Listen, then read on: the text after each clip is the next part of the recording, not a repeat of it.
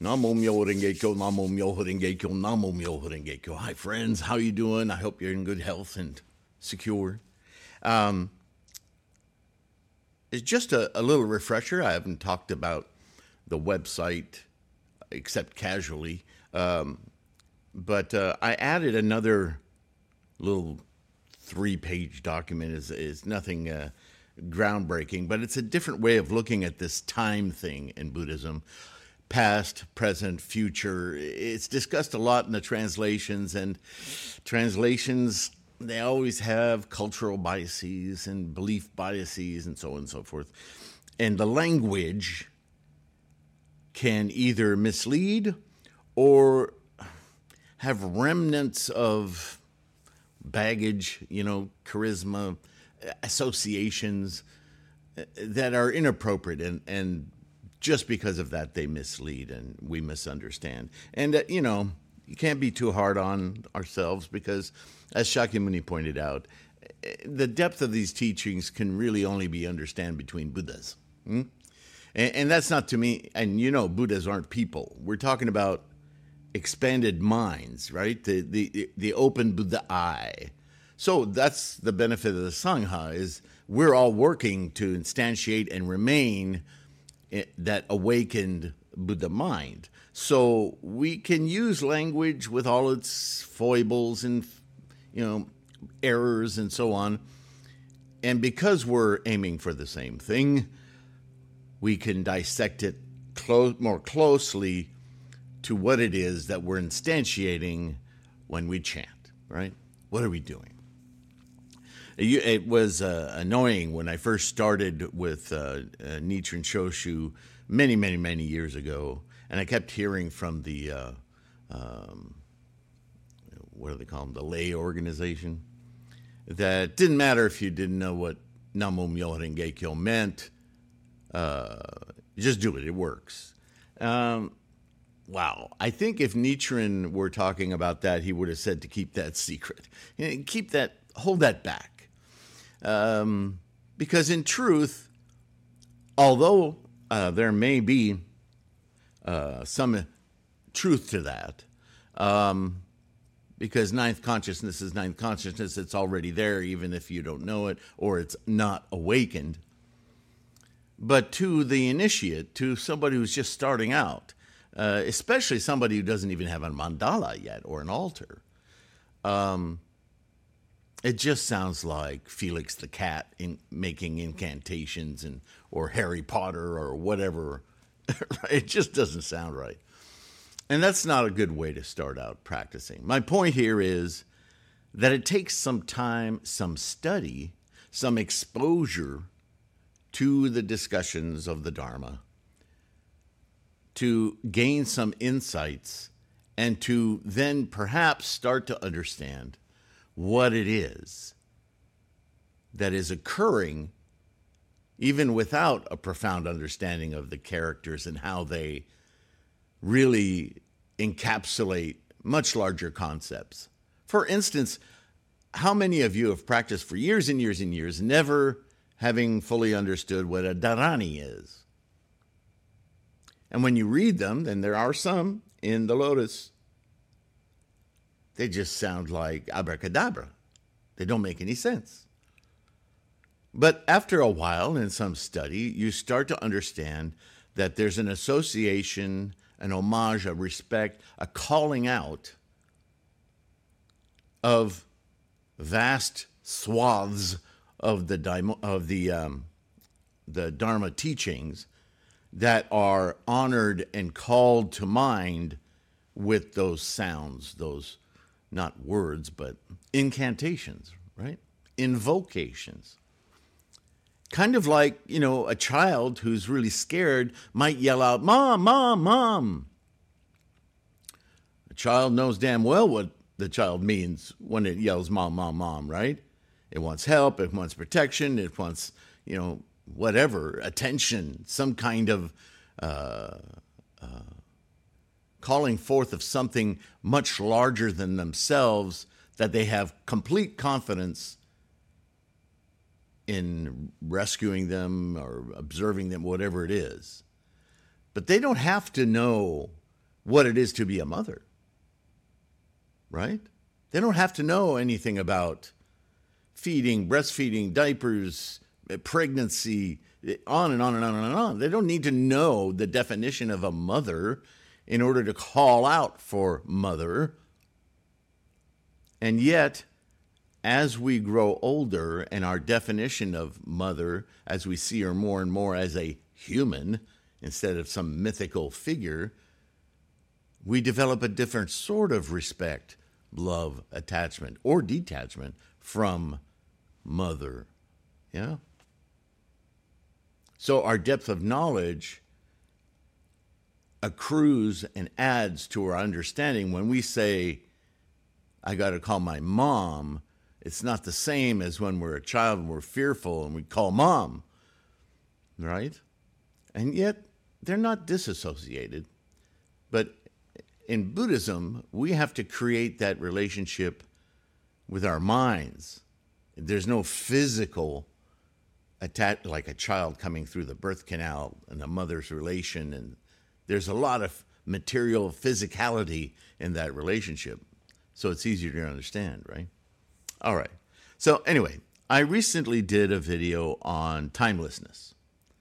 And it was kind of a response to a question I get quite often about, in some form, when we open our Buddha mind, do we annihilate or destroy the self? And that's not an uncommon question. And some of the rhetoric in the sutras, the translations would lead, the word annihilation is in there, yeah? And it's just not right. It's not accurate. And so I did that timelines, and I put up a document on the core study page, this one. And that's the top of the page, and you can see there's a lot of buttons there, right, with different subjects and so forth. And I recently put up another buttoned question right in this section. If you scroll down on that page, you'll see many more buttons. And there's this section here where there's self and environment, Buddhist self, what is self, what's a moment, and a button right in the middle of that column. That may change because I keep adding buttons, called Samsara v. Buddha.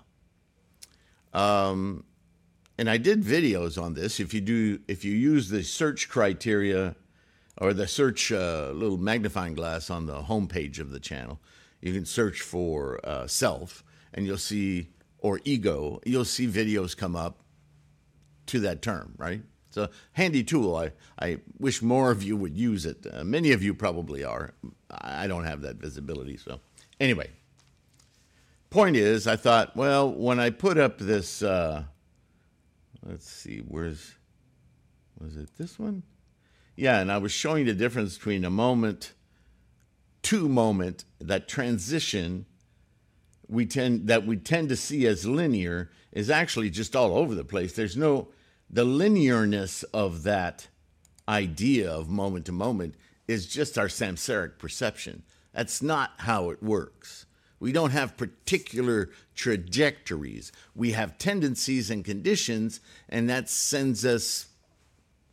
But there is momentum. Momentum, like the cosmos, is expanding not in one direction, but in every direction. I know when you see these illustrations on these videos and in books, they show this cone of the cosmos, but that's because they're taking a slice so that again, it's a linear way of looking at things, but that's not accurate, right? The cosmos is everywhere, all the time, expanding. And that's what defines our perception of time. So I put up this comparison because I want you to really understand this. The self, there's two different selves, and you saw in the buttons, there's a samsaric self and there's a Buddha self, yeah?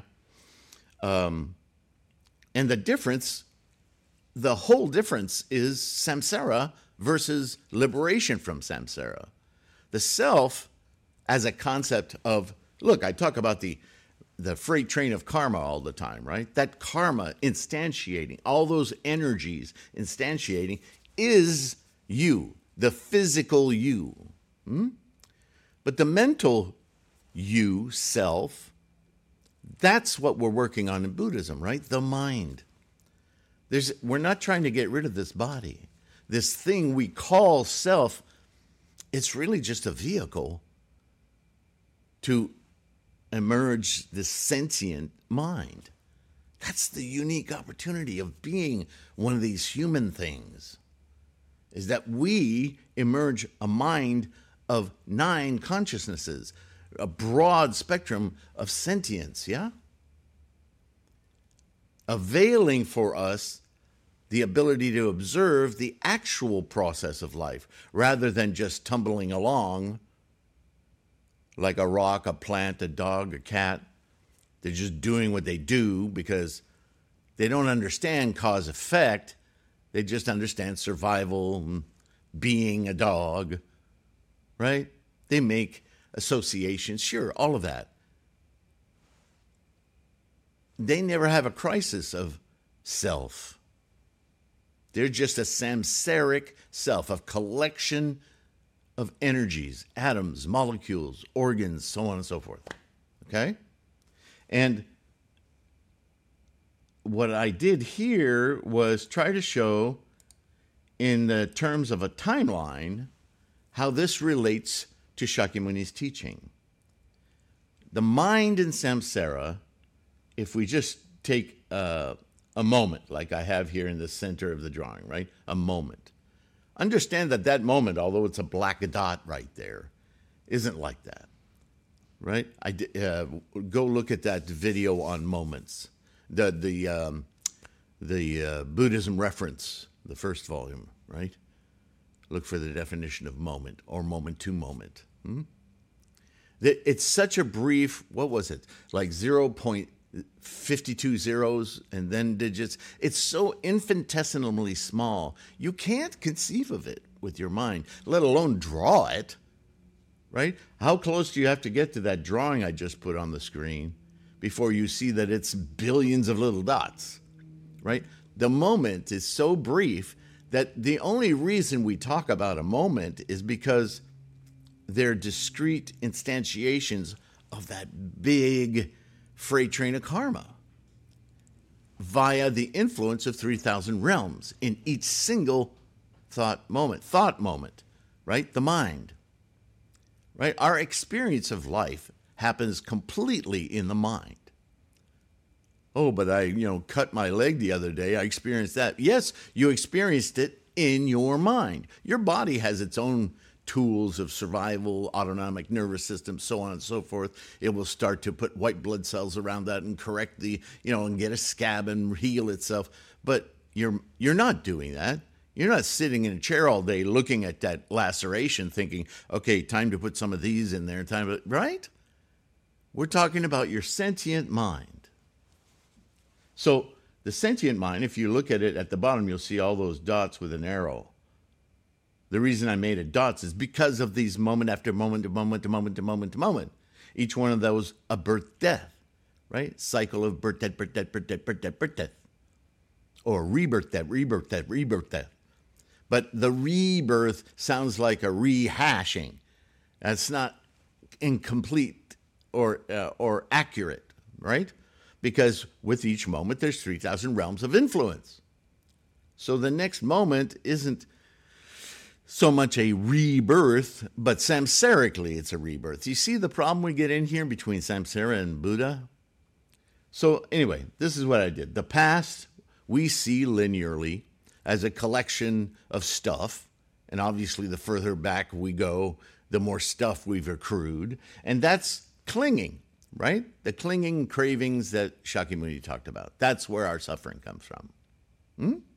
And we crave, which is our projection of stuff, either from the past or new stuff, in our future.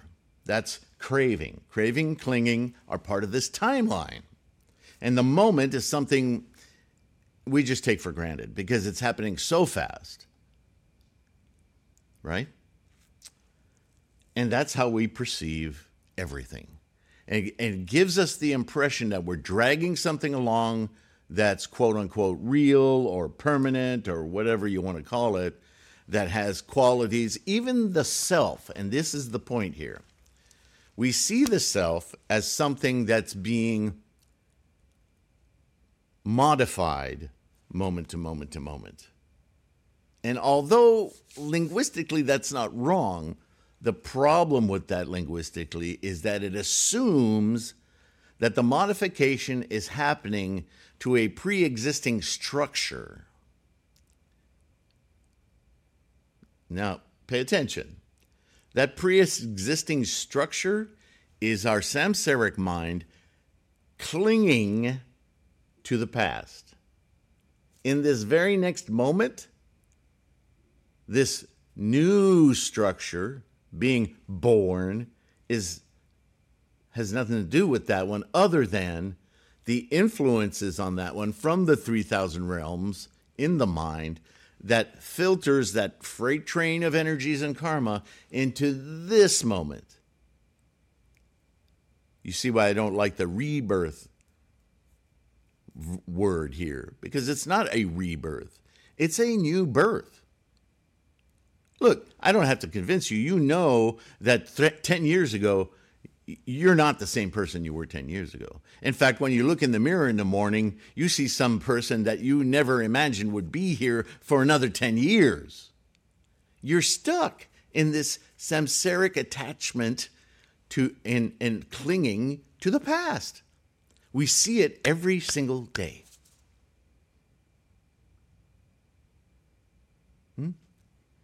And why do you work out or change your diet? Or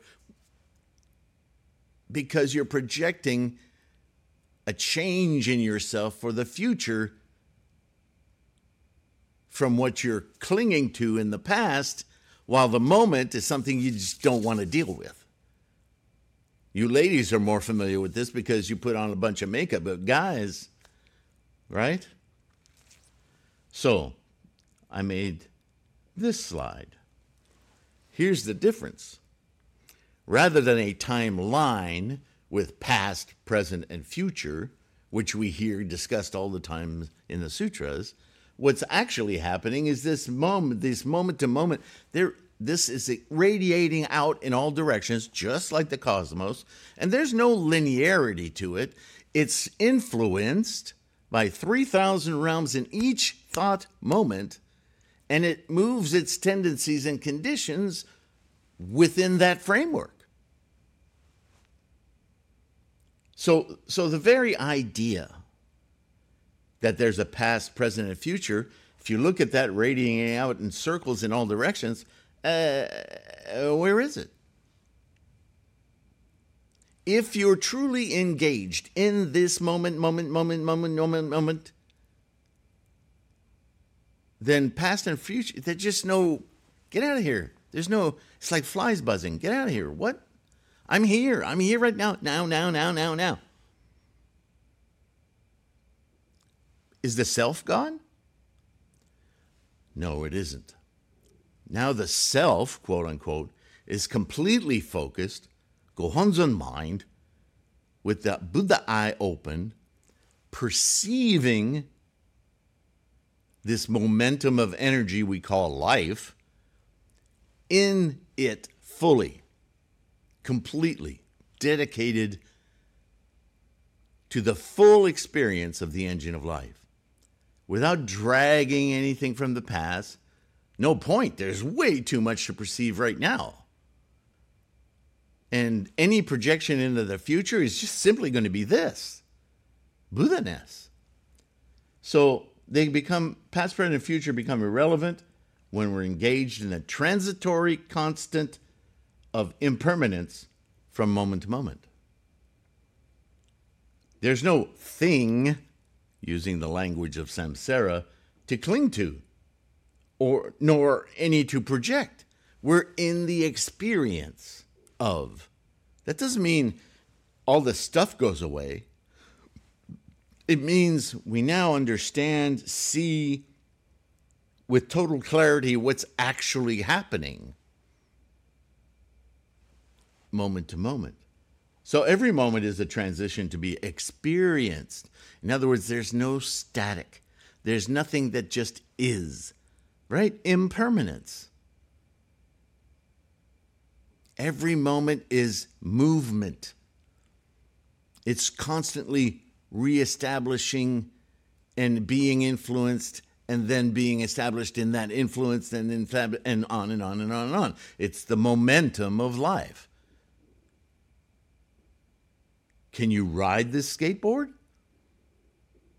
Yeah, surf it? What analogy? So these aren't perfect slides, but I wanted to give you another visual aid that I was hoping you might add to the other, like, where's that? Like you see here at the very bottom, you'll see now is not now and timelines, single thought moment, 3,000 realms. This section of the buttons is all about this perceptive shift, this paradigm problematic that Buddhism and Shakyamuni spent, 50 years of his life trying to get people to understand. Right? And every bodhisattva since, every scholar since, right, including Nichiren, spends an inordinate amount of time trying to rehash what Shakyamuni already talked about, not only to show his prescience and how accurate he was, to demonstrate also via Nichiren how other sects have deviated and they don't get it. Right? Nichiren keeps bringing us back to Lotus Sutra to understand this critical point. That we're not trying to kill off the ego. We're simply making it irrelevant. Ego would be more the word to use than self, because ego is an active hanging on to and in love with the self. So ego, a better term in this context, that we do, in a sense, get rid of it. But it's not like we're attacking the ego. We're simply perceiving past it. It's irrelevant. Do you follow? I hope that makes sense.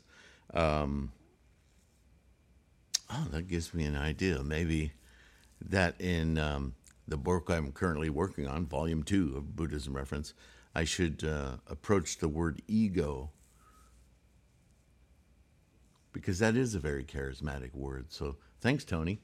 Yeah, I'll look into that. If I haven't already, I probably have used it in some way, but I haven't dedicated a section to it. So anyway, that's it for today. I hope you find that useful.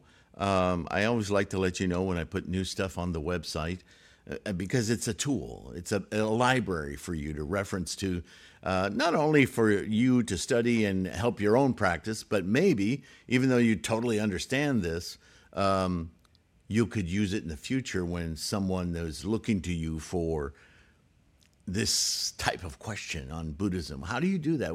What's going on here? What's happening? Oh, I remember a document I printed out. Let me go look at my files. Yeah, here. Let's talk about self, ego, all this. Yeah. So it's also a reference, Buddhism reference. Yeah. All right. I'm going to let you go. Take a moment to like and subscribe, as always. If you can engage in any other way, there's a lot of free info like this. All the links are in the description, as usual. I'll let you get on with that and your day. In the meantime, as always, I hope you take care of your health and that you stay safe. Please keep your practice strong. It's so amazing, this practice. And I'll see you in the next one. Okay? Take care. Bye-bye. For now.